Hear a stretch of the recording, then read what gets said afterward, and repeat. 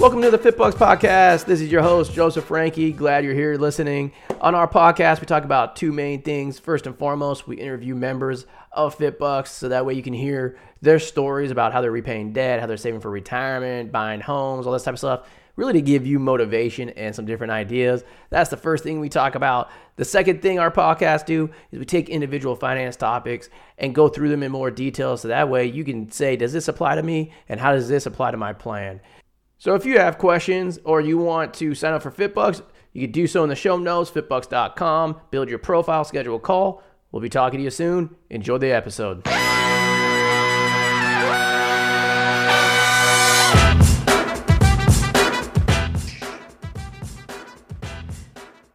Welcome to the FitBucks podcast. I'm your host, Joseph Franke. Today, these are my favorite episodes where you actually get to interview people that are doing stuff, right? Because a lot of podcasts, like, it's either me talking about some type of financial theory or mindset, or I might be interviewing somebody that, you know, is just another financial professional giving out tips.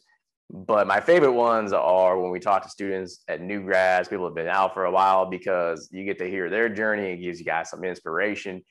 And today, that is what we're doing. Yonas, welcome to the show. Go ahead and introduce yourself. I know a lot of people might know you from social media postings and whatnot, but Yonas, go for it.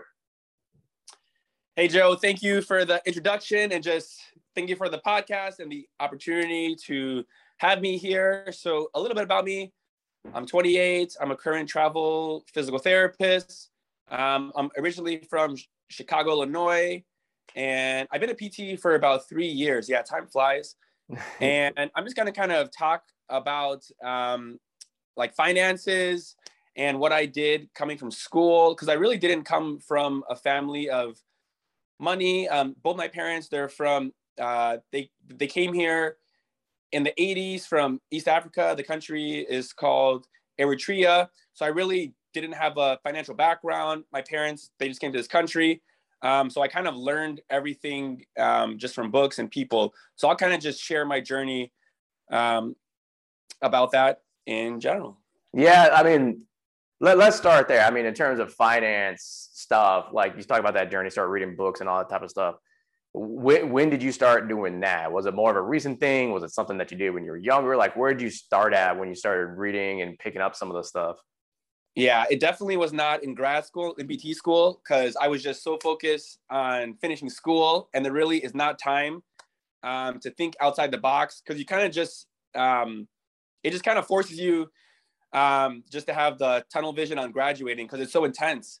So I pretty much learned about it about a year and a half after PT school during my first home health job on the drives, because the job was extremely rural, and it was a great first travel job. It was in the home health setting. They actually provided a company car, and the drives were very long. Like, there were some days where I would drive about 1 hour long to see a patient, and then I pretty much would get paid to drive. So that was amazing.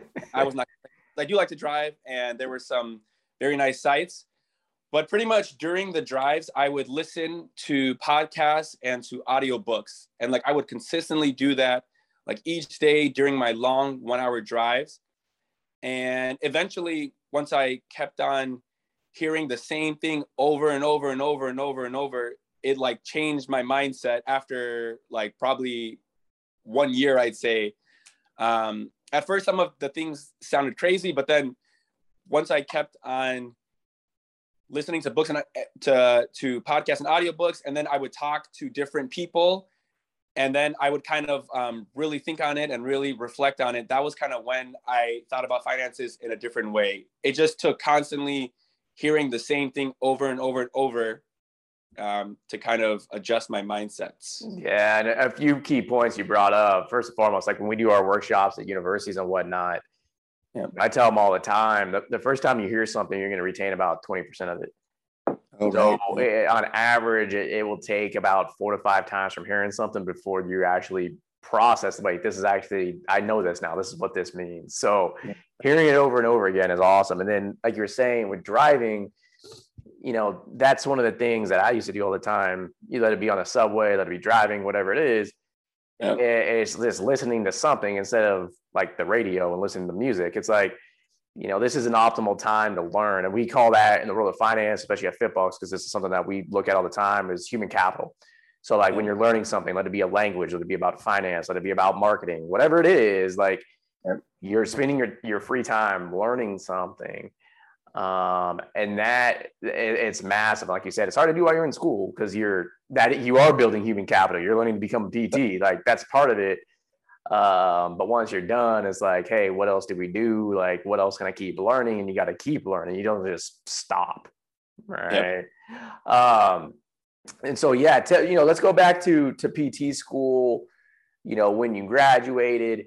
What was your financial situation? That way everybody knows, kind of where you were starting at. What was your financial situation at that time? Yeah. So graduating from my undergrad, I had about 30,000 in debt. And then graduating from PT school, I had about 90 in debt. So when I graduated, I had about 120,000 in debt. I think I had maybe like $1,000 in my bank account. So I had all this debt and that little money, and I really didn't know what to do. So now that I did graduate, I did have free time. I tried to research as much as possible. Like, what the heck do I do? I have all this debt, and I was offered a job that pays like $29 per hour, which that like doesn't make sense for all that debt. So then I was thinking, man, I really need to figure something out ASAP. And then I actually reached out to FitBucks as well, just to kind of counsel me, and figure out what to do. So I'm actually very thankful for that resource. That was very helpful once I do graduate PT school, because I was about $120,000 in debt, and I didn't know what to do at the time. And I didn't have that much money, and I was living with my parents, so there wasn't too much pressure to do something quickly. Thankfully, I'm very blessed for that as well. Yeah, no, it's that's a common situation we see. I mean, for those of you that don't know this, it's something like, so we primarily, for those of you who don't know, we started with PTs. Like that's who we started working with, and since then, I mean, we help everybody now, but we primarily focus on healthcare stuff and just in grad school students in general and whatnot. But we did a poll, and 43% of the people on our platform are actually living it with their parents. So it's something like when they first graduate. So it's something that we see, actually quite a bit. And I remember seeing, Yonas, when your profile came through. I didn't talk to you personally on the phone.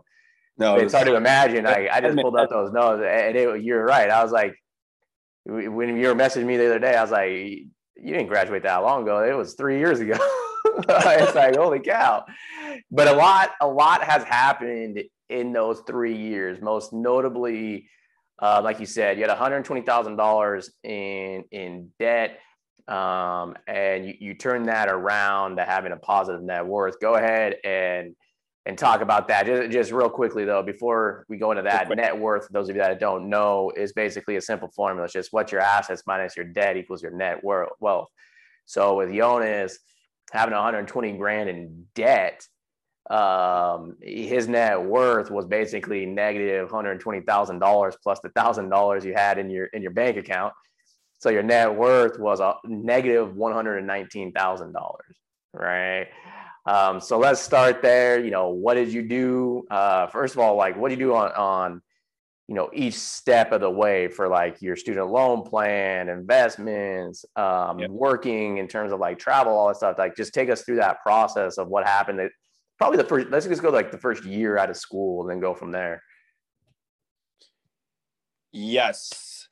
So the first year out of school, I accepted just a job. It was a good teaching hospital job. It didn't pay well, but it was a very good learning experience. There was good mentorship. So I was okay with doing that at first, just to kind of learn.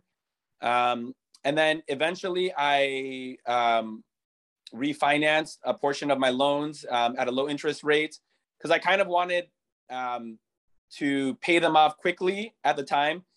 And the thing is, I kind of changed my mindset multiple times within the past 3 years since graduating.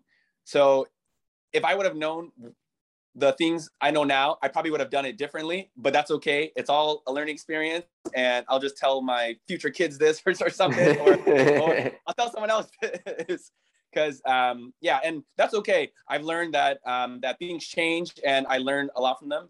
And as long as you come up on top at the end of the day, that's all good.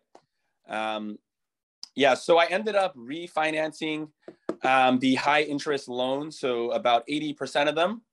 And then I kept about 20% of them federal. And I wasn't in a rush to pay the federal ones because the interest rate was very low. It was like, I think like 3.1, around that. Yep. Yep. And then just in general, I'm on track to pay them off in about 2 years. And I'm kind of taking my time, and I'm paying them off very slowly.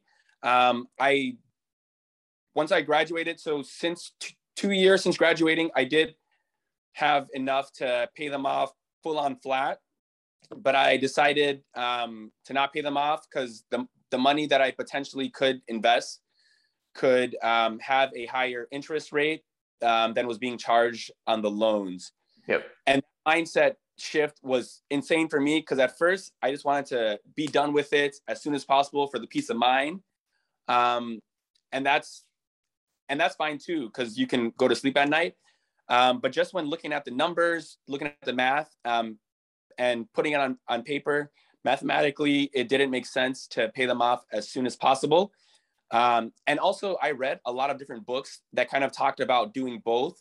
So it kind of just gave me the opportunity to just filter out what's best for my situation. Because a lot of people have a lot of different tips, different advice, but it really just depends on the person and what works best for them, because everyone has different goals. Yep. That's right there. Yep. Yeah. And that's the key thing, is always whenever you're learning this stuff, taking it and saying, what pieces can I then apply to me? Yep. And just to let you guys know, so I'm looking at some of the stuff on Jonas's profile. He basically had a 3.25% rate on his refinance loans. And so a lot of people, they're going gung-ho debt payoff, right? So they just keep paying it and paying it and paying it. And what Jonas was referring to was, as he started learning more, I mean, his initial thing was like, yeah, let's pay this off, right? Like, try to get out of this as fast as possible. But what he had decided to do as he read more and more, he was like, well, wait a second, 3.25%, those are some pretty low rates. I think I can take this money, and I know enough to actually invest it and make more money than 3.25%. And so that's where the shift came. And so, we see that all the time. Some people say, look, I still don't know anything about investing, so I'd rather just pay off my debt and then turn around and invest afterwards. And some people do like what Jonas did. And it's like, look, either way works. You got to do what's right for you, right? Before we get into the investment side, though, the travel stuff and home health and everything, what convinced you to go that route? And when did you make that decision? Like, yeah, I'm gonna do like traveling stuff. Yeah, so I just kind of like thought about the future, and I was like, the current job I have in a hospital, it's amazing, but if I want to have more goals financially and just more opportunities to do stuff, this was not it. Like, I wanted to just find ways to increase my income from working PT jobs. And then like one way was travel therapy, because that was kind of an easy way to jump into it. So one of the things I did do just to increase my net worth was just try to find as many ways as possible to increase my income. So travel therapy is one of the many ways. And if you find the right job, if you do your research, it can be pretty lucrative. But I really do like, typically most travel jobs pay more than a permanent job. This is not every job, but most jobs. And then I like the flexibility just to travel, to explore a brand new city. At this age, I'm a single traveler, so I kind of don't have any responsibilities. So this is a good time to travel. And some days it feels like a paid vacation. So I was like, yeah, might as well give it a try something new. And I'm also pretty extroverted, and I like traveling in general. So I figured might as well do that. And I also like the opportunity that when your contract is done, you can kind of decide when you want to travel again. Because I feel like these days, a lot of people want the like time freedom, and like with a travel contract, you kind of have the flexibility to pick your next contract. So I think like having the time freedom, like at times, that's even more important than having like financial. Well, I mean, that's a part of financial freedom, but it's having the flexibility to do things that you want. That's like important. That's more important than having money in some cases, because there's like different kinds of wealth. There's like financial wealth, there's like physical wealth, there's like time wealth.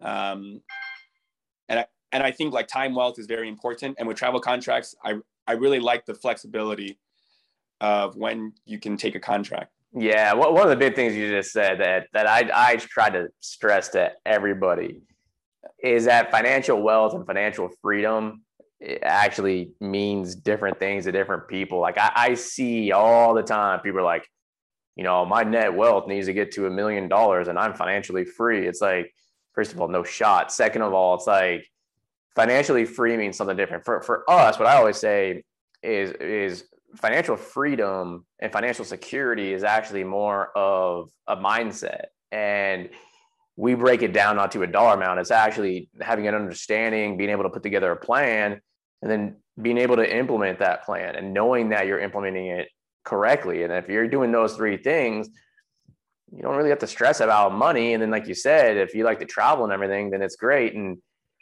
you went to Southwest Baptist, correct? Yes, sir. So Yeah. that's all school in Southwest Missouri and Bolivar. So I came from Chicago, and from my undergrad, I went to U of I in Champaign, which is like a Big Ten party school. It's like humongous. And then I went to a very small Christian school in the Bible Belt. So a totally different culture shift. Yeah. So if none of you know, if you guys don't know where Southwest Baptist is at, it's in Bolivar, Missouri. I've been out there 3 times. Unfortunately, we were brand new when you graduated, so I didn't get a chance to come out. But I've talked to, I think the last 3 years graduating classes, like nice. I've gone out there, and it's literally like I fly into the Kansas airport all the time when I go, and from there it's like an hour drive. You have to go through like Clintonia and all this stuff, like, and just drive straight, and all of a sudden there's this small little city, and it's like, oh, all right. So yeah, I can see why you wanted to travel and get out and go and see everything. And we'll talk about the travel stuff again, because like you said, actually, you know what? Let's talk about that too before we go into the investment stuff. You talked about like it gives you the freedom to go different places and whatnot. I mean, you're unique. You went to a place that I've never heard as a traveler going to. You're in San Francisco right now. I'm not referring to San Francisco. I'm referring to the other contract you did. Share with everybody where you were able to go and do a contract and everything, or share all the places you've been to so far. Sure. Yeah. So the first contract, it was in Galesburg, which is a very small town in Illinois. And then from then I was just pretty much in the Bay Area. Like I was in Oakland, in Novato, which is in the North Bay of California. I was in Petaluma, which is also in the North Bay of California. And I was in Pacifica, which is in the peninsula, which is also kind of in the Bay Area. And then after that, I was in the Virgin Islands. So actually, before this contract, I landed a contract in the U.S. Virgin Islands. It was in the outpatient setting as a PT, and I was there for 6 months actually. And I almost took a permanent job and said, forget everything, forget finances. I'm just gonna stay there. It was close. It was actually very close. So I had to stop, because if I would have kept on staying, then I would have just been there for good, which is okay sometimes, because it was a very different experience. It was amazing. I can talk for days on that. I can write a book on that probably. What was different about, just in terms of PT? Like, what's different about the Virgin Islands, would you say, relative to some of the jobs that you've taken, like in the Bay Area and whatnot, out in California? Yeah, I mean, PT wise, it's the same, because it's still a U.S. territory. It was in the outpatient setting. I worked like 4 10-hour shifts. It was like a busy outpatient place. We used wet PT documentation. PT wise, it was similar. I guess the demographics were different, because there in the Virgin Islands, about 80% of the population is Afro-Caribbean. Mm-hmm. So that was kind of cool, so I'm also a person of color. So it was kind of cool to treat more people of color because as a different perspective. Because I think one cool thing about traveling is it's just good to treat, I guess, like different cultures and stuff, because you really it's just a different experience. So I think it's good to explore and just in general to treat different patient populations, because that makes you a better therapist and just more adaptable to situations. But physical therapy wise, it pretty much was about the same. It was a typical outpatient clinic, but there was an amazing view. It was on top of a hill, and you can see the Atlantic Ocean and the Caribbean Sea. The Atlantic Ocean was a little bit further off, so I couldn't see it from the clinic. But there was a beautiful view of the outpatient clinic. So that's a little bit about the changes. I'll just talk a little bit more, but I worked 410, so I had a 3-day weekend consistently, and then you can go to different islands.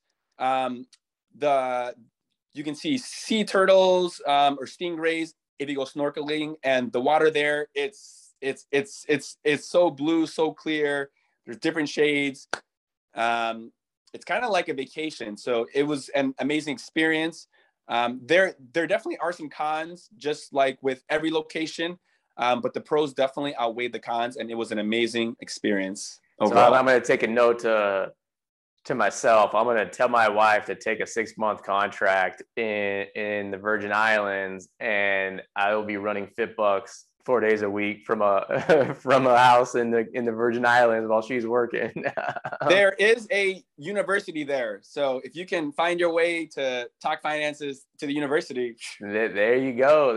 It's like, for our stuff, a lot of the workshop stuff is in person, but a lot of what we do is, over the phone and over the internet. So I could do it in the Virgin Islands, and then, she could pick up a contract for 6 months. Like I'm all right with that. Why not? That is awesome. Yeah. Because before, like you mentioned that, I had no idea that they had travel contracts out there. But that is phenomenal. That is awesome to hear.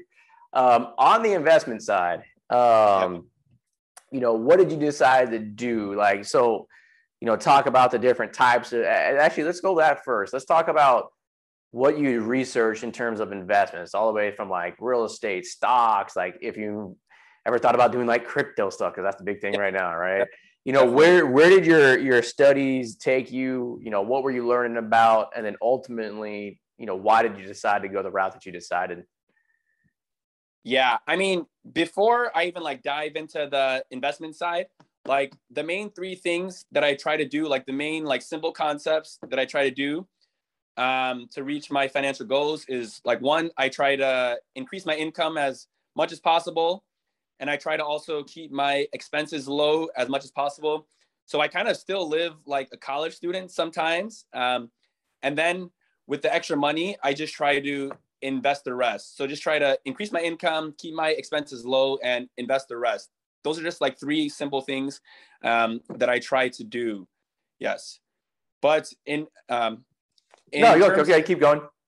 No, okay, yeah. And then in terms of my investments, yeah, there's a lot of noise out there. There's a ton of things on social media. So I think one thing that I do to filter it out is like I research stuff, I hear books, audiobooks, podcasts, and then I talk to people about it that are doing it successfully. Because I know there's like a lot of like therapists that talk about finances, but it's also good to talk to non-therapists that are like actually doing the stuff, like talk to like very successful investors that are not therapists. Because I think sometimes we just think that we have to reach out to therapists about finances, but there are people that do this for a full-time job, that have done it for multiple generations, that are very successful. So I think one thing that I've learned is to see what a person's doing with their assets, with their finances, and like try to pick their brain. Yeah. But I've kind of, so I definitely research investing in stocks, investing in cryptos, investing in real estate, which I can talk a lot about, but I'll just focus on real estates, because I recently purchased a property for real estate. So this might sound crazy, but just this past March, actually, while I was in the Virgin Islands, right, I purchased an out-of-state investment property. It was a 4-unit property in Kansas City, Missouri. So while I was in the Virgin Islands, I bought a home online. That sounds crazy. Yeah, it sounds insane. It's not. Yeah, it actually sounded insane to me when I first heard the idea. But then when I kept on hearing about it for about a year and a half, then I was like, oh, okay, this makes sense. Because I think the more research that I did, the less afraid I was. And I think that's with any investment. The more that you research something, the more that you understand it, the less fear there is. And kind of in my mindset, I think there's more of a risk if I don't invest my money. Like, I think it's like, I feel less secure if I didn't invest the money. But that's just because I did my research and I felt like I understood what I was putting my money in. And I did a ton of research on the property, on the market, on the team, on the ground as well. Yeah. Just a little bit. Yeah, I can share more too. Absolutely. A lot of people don't think about that with real estate because people think of real estate as buying a primary house, right? So like when people are like, I can't believe you bought a property without seeing it. It's like a lot of them they're thinking, well, why would you ever buy a property? Because they're thinking I'm going to live in this thing, right? Yep. But when you come down to it, if you're buying something as an investment property, let's just say it's like a triplex or a fourplex or a duplex. For those of you that, again, that are listening to this that don't know what that is, duplex is 2 units, triplex is 3 units, fourplex is obviously 4 units. Just some side notes for you guys. The reason why, there's a main concentration on those is because you can still get conforming loans, which are Fannie Mae loans. So they're a lot cheaper. Once you go above 4 units, you start hitting commercial properties, and those investment loans are a lot more expensive. Okay. So it's easier to buy a duplex to a fourplex in terms of qualifications, but it's also cheaper in terms of interest rates. Okay. So getting the fourplex, when you start looking at those investments, it's really numbers. I mean, at the end of the day, that's all it is. It's numbers, it's understanding the market, and you don't need to visually see it. I mean, you can pay someone to go out and do inspections for you and everything else. And as long as the numbers line up, what do you need to see it for? It's like, to me, I used to relate it to this because like my dad used to do a lot of investment properties. I'm more of a stock guy, but I go and I, tell people, if you're going to invest in the stock market, let's just say you're 401k and you have mutual funds in your 401k, and those mutual funds hold 200 or 300 companies.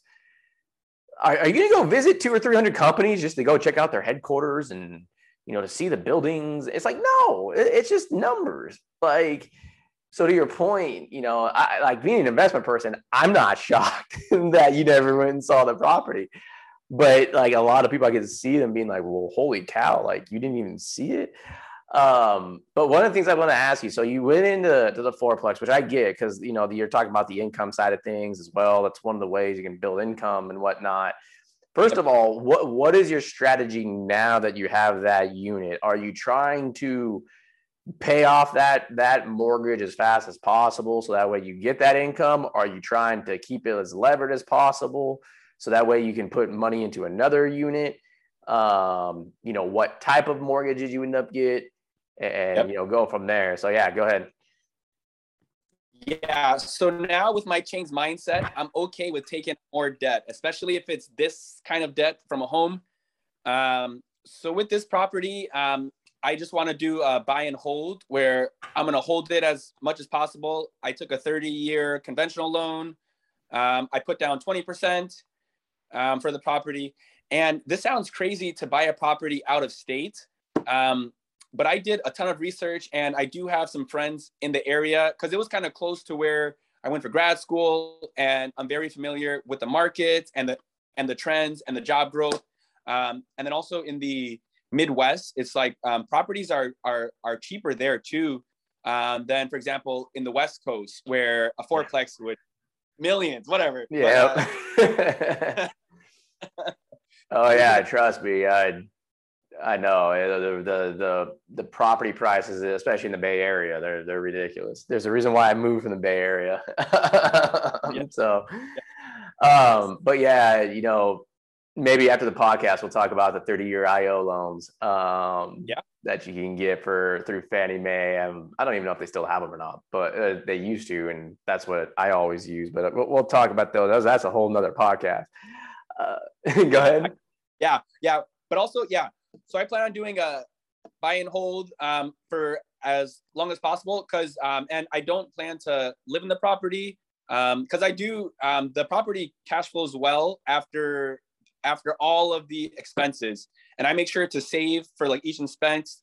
I don't want to go too much in detail because I guess that's not the focus of the podcast, right? And then it'll kind of unless mommy. No, you can go. You can go into as much detail as you want to. Let people know how you're doing it. That's good. Okay. Yeah, sure. Yes.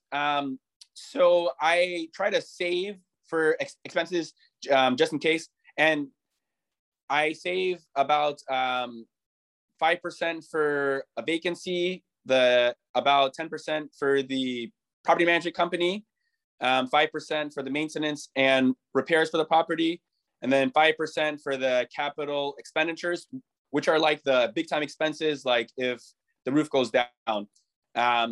And then after that, it still cash flows well, and I'm able. Yeah. And that's awesome. It's basically you have control of an asset and somebody else is paying for it. It's like, so the risk is basically almost nothing unless you have vacancies, which is why, I was saying it's a numbers game at that point. You don't necessarily need to see the properties. It's a numbers game. And it's like, we did the same thing. Like when I moved from California, we owned our house almost free and clear in San Jose. Ooh, and it's been ridiculous. I grew up in San Jose, so to see what's happened over the last 35 years is ridiculous. But I told my wife, I was like, we have all this equity in this house is ridiculous sitting here. It's like we could take cash out of the house, pay cash for a house in Texas, move to Texas, save money on state income taxes, and turn around and rent the house. And the rent would be so much that it's covering everything. It's covering property taxes, homeowners insurance, maintenance, the mortgage, and we're still cash flowing. Why would we still sit in this place in San Jose? Like, this is ridiculous. So yeah, it's just a numbers game at that point. We're like, okay, great. Like, let's move. Like, what are we waiting for? So that is good to see a new grad, come out and do all that. One of the questions I would ask you, so like you said, you research things like crypto and stocks and whatnot. Let's start with stocks first. First of all, how come you chose to dump the money into real estate instead of saying, hey, look, I'm going to go the stock market route? Because I see a lot of travelers that read stuff online and they're just dumping money hands over fist into the stock market. They really don't know what they're doing. Like, they don't have any experience in the stock market, but they're just going stock market. How come you chose to go real estate versus the stock market? Yeah, so I do invest in the stock market too, because I do both. Because it's good to diversify just based on your comfort level. And they're both good. They both have their pros and cons, of course. Let me rephrase that question. Why did you choose to take the down payment to put it in the real estate instead of keeping that in the stock market? Okay. Yeah. Okay. Yes. So I guess I chose to invest the down payment for the real estate, just to kind of get my feet wet, to kind of get started. It was mainly because I kept on hearing it on podcasts, and it seems like there's an opportunity for it to appreciate over time, where the home would increase in value. Because I think I bought it in a pretty good area. And then, well, I wouldn't say I prefer one over the other. I could say why I like real estate and why I like stocks, but I wouldn't say I like one more than the other. That's a tough question, actually. But I do like real estate because my plan is, so I pretty much took on debt for the home that people are paying down for me, right? And then I plan to do a cash out refinance, where I can refinance the loan and use that money for a down payment for another property. So it's kind of like recycling the money, so your return is is better with time. Yep. So I kind of like also the fact that it's kind of tangible and you have more control over a physical asset.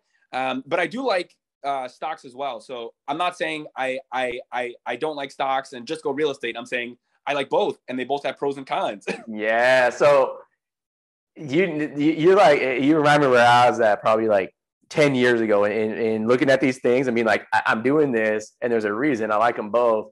And you can't like come up with an answer like off the top of your head, right? So when we started FitBucks, I was like, what's the easiest way to explain this to somebody? Like, why would you go into stocks? Why would you do stuff like IRAs? Why would you do stuff like real estate? Why do you do these different assets? Yep. And the term that we use at FitBucks is retirement income diversification. So whenever somebody talks about diversification, all they talk about is the asset holdings because they're talking about the risks of the ups and downs of the market and smoothing out those risks. But what people don't talk about is when you're in retirement, and you brought up income earlier, how you want to increase your income. Investments are one way to do that, where you're getting interest and dividends and rental income. And the thing is that too many people in this country, all they have is their 401k. Yep. And that can be taxed a certain way, and Congress can change tax laws on that. So if Congress changes their tax laws on that, and that's all your money's in, you're screwed, right? So the goal over the years, you graduated at like 25. By the time you hit, 55, 65, whatever it is, you want to have assets in different locations that are generating different flows of income for you, because you can never predict tax laws. And so it's like, okay, well, if tax laws change on dividends and on stocks, well, it doesn't matter because I got real estate. Okay. And I'll give you an example. Like, my dad's running into this right now because I told you, he does a lot of real estate investments. They're talking about getting rid of the 1031 exchanges. And that's one of the biggest ways to grow wealth in real estate. And He's like, shit, what am I supposed to do? What do I do? And it's like, you're stuck. You're screwed. And then in California, they just changed Prop 13 for property taxes, and all of his properties are in California.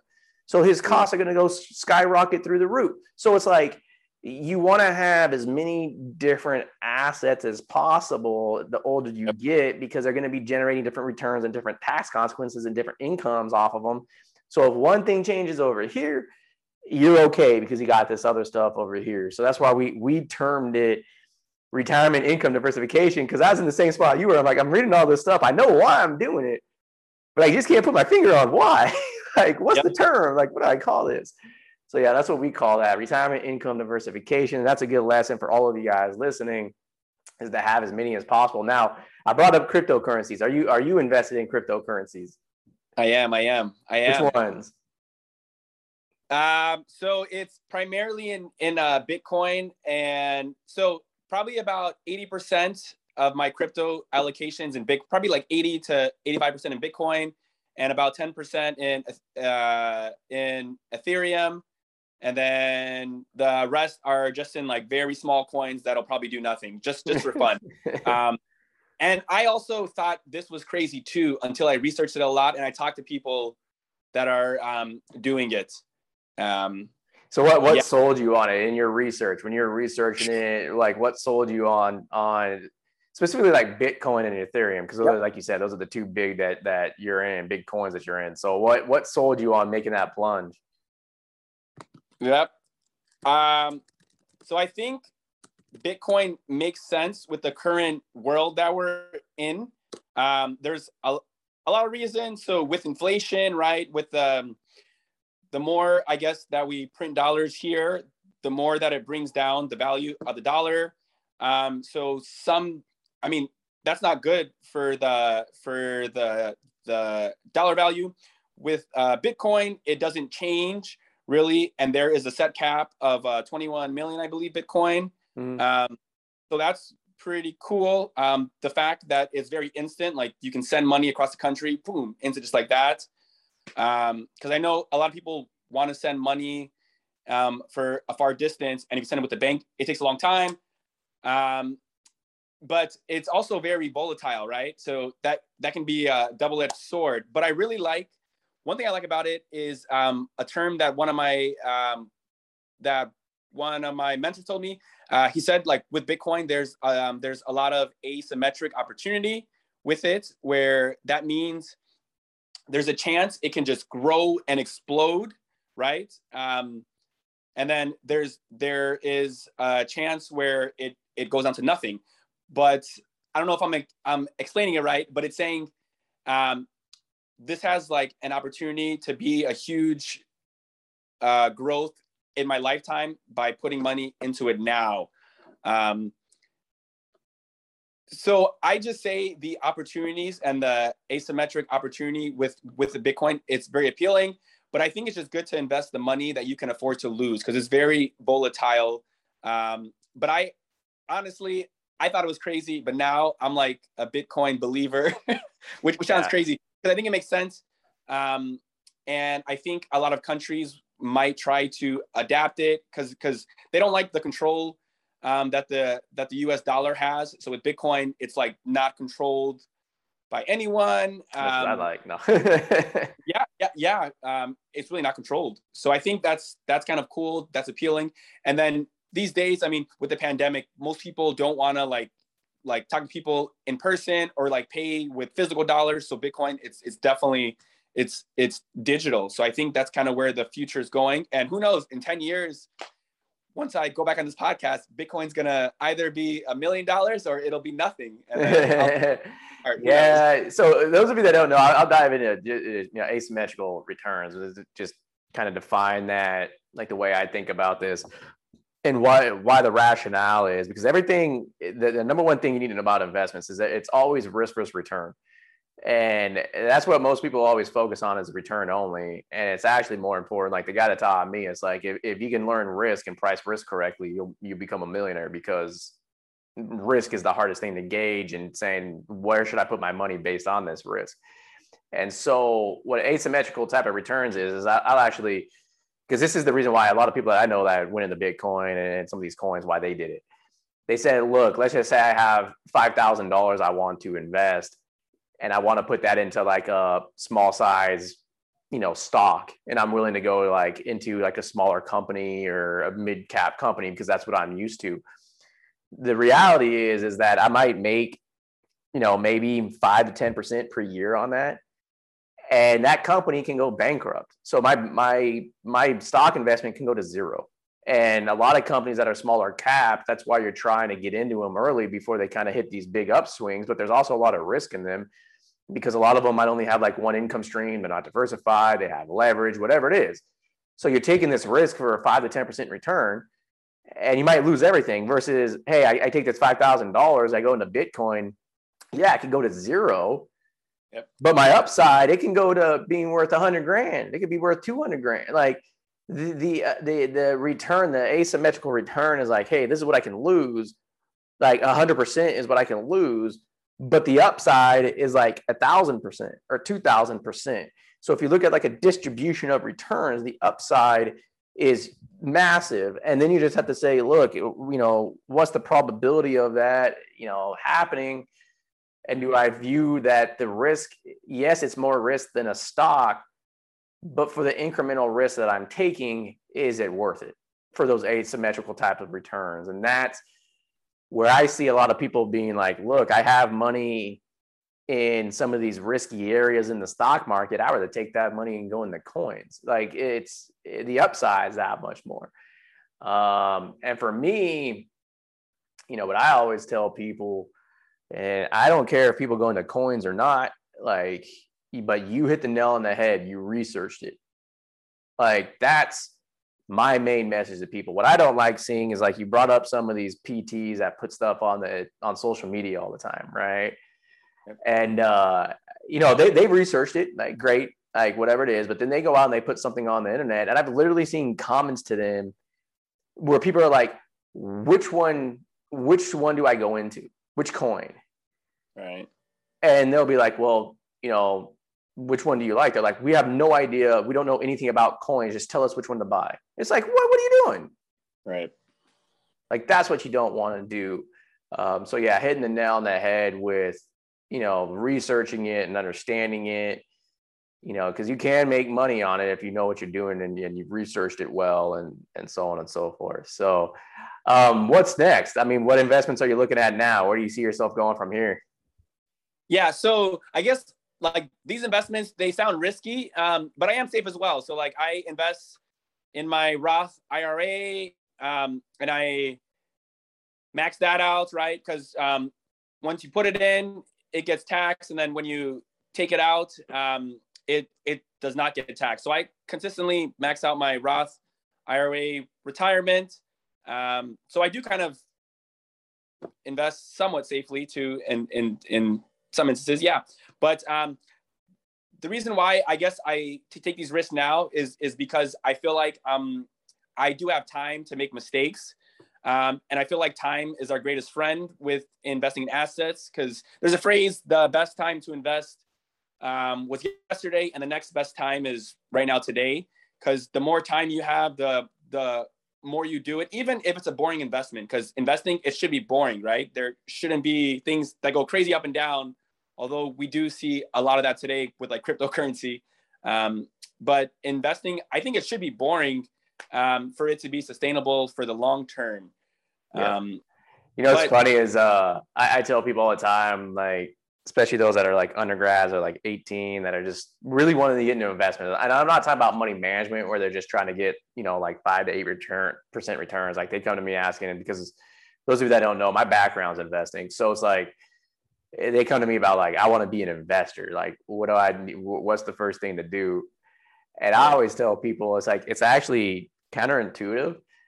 It's like, put money in the market and lose money as fast as you can. And people are like, well, why would you want to lose money as fast as you can? And I'm like, look, when the market goes up and when you make a stock investment and it goes up, you could sit there and fool yourself thinking, hey, it went up because I looked at this and this is the reason why it went up. And you might completely miss why. But when it goes down, you're going to learn a hell of a lot more, because you're going to be like, okay, I didn't even think about that. And you can't kid yourself on why you lost money. And so those losing like money, like that will teach you a ton. And the faster you lose, the faster you learn, and then you don't make those mistakes again. And the faster you can go in and actually find better investments and better investments and better investments. And I mean, when I first started off, that was the first thing I ever did, was put money into like a real estate deal when I was like 13. I lost it within 6 months, and it was like, all right, I now know how to spot fraud. Like, fantastic. Like, that's not happening again. Right. Yeah. Same thing with the stock market. Like, the first couple stocks I ever did, it's like, okay, they didn't really do anything. They didn't go up, they didn't go down. Mm-hmm. But then when I graduated from undergrad, I took like 50 grand and I put it into like 10 or 11 stocks. In the first 6 months, they had just absolutely tanked. Right. Oh. And on my previous experience, like if I would have had made a ton of money, I would have been like, my bias would have been like, oh, well, everything should be going up, like blah, blah, blah. Like I probably would have sold those stocks immediately and been like, either panicked and not done anything or moved it to something else. Right. But instead, I was like, look, like I did the research on these. I think they're good. My thesis hasn't changed. Maybe I should buy more. So I bought more. And then 6 months after that, not only were they all back up to breaking even, but some of them were up like 30, 40, 50% from where I'd initially bought. And it's like, oh, so the faster you get in and the faster you start those mistakes one way or the other. Sometimes I shouldn't say necessarily lose money, because sometimes the mistakes don't necessarily mean you lost money. It might mean you made no money. Maybe you didn't make as much as you thought, but you learn faster that way than just having like outsized gains. Like I know people that it's like, I put my money in the Bitcoin and I went from $10,000 to 100 grand. And it's like, okay, why? They're like, I don't know. It's like, well, great. Like you're going to lose it. And then when the Bitcoin dropped in value, guess what? They lost everything. So it's like, and this was back in the first run up on Bitcoin I'm referring to, not the last one, but it's like, oh, and now this time they learned, right? They stayed in Bitcoin. They bought at some of the dips, and then it went from like whatever it was, 5 grand to like 50 grand. And they started liquidating it. They started using some put options and stuff on it to hedge their positions, so on and so forth. So they started deleveraging their risk and all that type of stuff. But now now we're starting to go down an investment lane, like podcast on that. But good stuff. Good stuff. Contracts. You're back in the Bay Area in California. Do you see yourself staying in California? Do you see yourself going back to the Virgin Islands? Do you see yourself going somewhere else? Like where do you see the horizon coming up? So I think I have had a lot of fun with my travel contracts being in the Virgin Islands. That was kind of like a chill contract financially, where I was just enjoying my time to prevent my, just have more fun. But for the Bay Area, I'm getting paid well. I just picked up a per diem job. So I'm just going to try to work as much as possible, keep my expenses low, and then invest the money. So I'll be in Cali for some time, because I feel like I've been having a good time. For my contract in the Virgin Islands, it was very fun, but the cost of living was expensive. So I didn't, I guess, save as much as I could, but that's okay because it was fun. Because I think the cool thing about travel therapy is you can kind of like take contracts that don't pay as well, and you can have an amazing time, and you're still getting paid like well, like, but it's not as much as it could be. But I think I just, for now, I'm just going to take contracts that just pay well, where I don't really care about the location or the setting, just to improve my finances more. So I do plan on being in the Bay for some time, or I'll be in California because I do have to change location sometimes with a travel contract. But I'm just going with the flow. Yeah. One cool thing, this might be off topic, but I'm also going to TravCon. I was just about to bring it up. so I'll be seeing you there, and also I'm actually setting up. It's a healthcare real estate meetup at TravCon. So it's like an unofficial sponsored event that'll be happening. So yeah, just let me know. I'll help send that out. For those of you that don't know what TravCon is, I know a lot of you listening to this are PTs, OTs, nurses. If you're interested in traveling or are already a traveler, there's a conference called TravCon. I'm excited because obviously with COVID, they canceled last year. I've been to it the last 2 or 3 years. It is phenomenal. Just the materials that you get and you learn are awesome. The people that you meet are fantastic. It's an awesome conference. It's in Vegas every year. I can't remember the date. Is it in September this year or October? September 26th through September 29th. Those are the conference. Yeah, I got it. So I will be there on one of those days. I think I'm presenting the travelers on Monday, I think it is. Okay. And I know I just booked my flight, so I think I'm flying in Sunday and I'm flying out Monday night. I don't remember. So I won't be staying there this year because I was going to have my wife come with me. Because her parents live in Vegas, but she can't come. So I'm like, I'm flying in, I'm flying out. But yeah, TravCon meetup, Yonas, let us know when you have that. We'll send that out as well, to get that going also. Any last words? Again, amazing story going from negative $119,000 in net worth to a positive net worth within 2 years. That is awesome. I'll ask you that. What's your next goal for net worth? Like what's the magic number that's coming up next? Yes. So I guess I have different goals. Do you mean like what's a financial number that I hope to make a month, per year? Just any type of goal. Just like, because we always talk about people like, I want this big number, but it's like, you got to go to these individual goals to get to that big number, right? So just where do you see like 2 or 3 things that you're focused on? Like you said, like when you're in school, focus, right? Now focus. Like, yep. What is your primary focus on getting done, let's just say over the next 6 to 12 months, and then go from there? Yep. So in the next 6 to 12 months, I plan to buy another real estate property. I'm still figuring out if I'll do another multifamily or a short-term rental. And then also I want to increase my income. And another non-financial goal is I just recently took a mixed martial arts class for this contract. So there's Muay Thai and Brazilian Jiu-Jitsu. I figured, hey, if I'm here for a contract, I might as well pick up a new sport. And it's been amazing.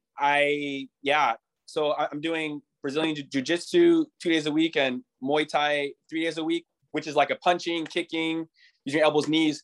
And I think those classes are crucial because they're very fun. So each time I go, it turns off my therapy brain and I'm able to refresh myself from going to the classes. which I think it's very important for your mental health. If you do have like financial goals, to just to refresh yourself and have fun on the journey. Because if it's not fun, you're gonna burn out and you're gonna hate your life. Because I think it's important to enjoy the ride and to do fun things that are meaningful to you as you're pursuing your financial goals, whatever they may be. Exactly. That is the key, making sure you don't burn out, because we see a lot of people do that too. And burning out doesn't get you anywhere. So that is exciting. Again, thank you for coming on. Before we end, any last words, any pieces of advice, or what's the number one piece of advice, or anything that you want to share before we end the podcast? Sure. I'm just going to do a little self-promotion here. Go for it. I just made a group called Rate My Therapy Company. It's a group for therapists to rate and review therapy companies, just to kind of just to know what other companies do and to increase transparency. There's a Facebook group called Rate My Therapy Company, and I just made a website about 2 weeks ago and it just launched, called ratemytherapycompany.com. So that's been pretty good. And also I would recommend just to read books. So there's one book called Rich Dad Poor Dad that kind of changed my whole mindset on finances. And just listen to podcasts. My main podcast for real estate is called Bigger Pockets. That really just changed my mindset on real estate. But yeah, feel free to follow me on Instagram. If you have any questions, my Instagram handle is at doc, so dr period t underscore dpt. So Dr. T DPT. So feel free to reach out with anything. I can talk for days. I mean, this it flew by. It feels like I just began with Joe. But feel free to reach out if you have any other questions on Instagram or social media. Yeah, we'll definitely put all the links in the notes and all that type of stuff too. So that way you guys know how to get a hold of Yonas and go to the websites and everything. And it's been fun. Like I said, I love doing these interviews, especially, like when I hear a story like yours, because it pumps me up. We get into those days where it's like, I sit here and we're building technology all day long, and I'm looking at algorithms and I'm like, why the hell am I doing this? I could be on the Virgin Islands, like relaxing, like this is bullshit. But then these stories, it's like I always tell people, it's the workshops and the stories. Cause like when we do the workshops and I'm in person and you can see the response from people, it pumps you up. And then when you hear stories, it's like you said, you came on the FitBucks 3 years ago. And, we talk to people, and it's like, they're all excited, but it's like, okay, they're actually going to do it. And it's like seeing where you're at now 3 years later, it's like, this is awesome. Like, people are doing it. So awesome. Well, thank you again for coming on. And we'll be talking to you shortly. And yeah, thanks again. Thanks for having me, Joe. Appreciate it. Appreciate everything. No problem.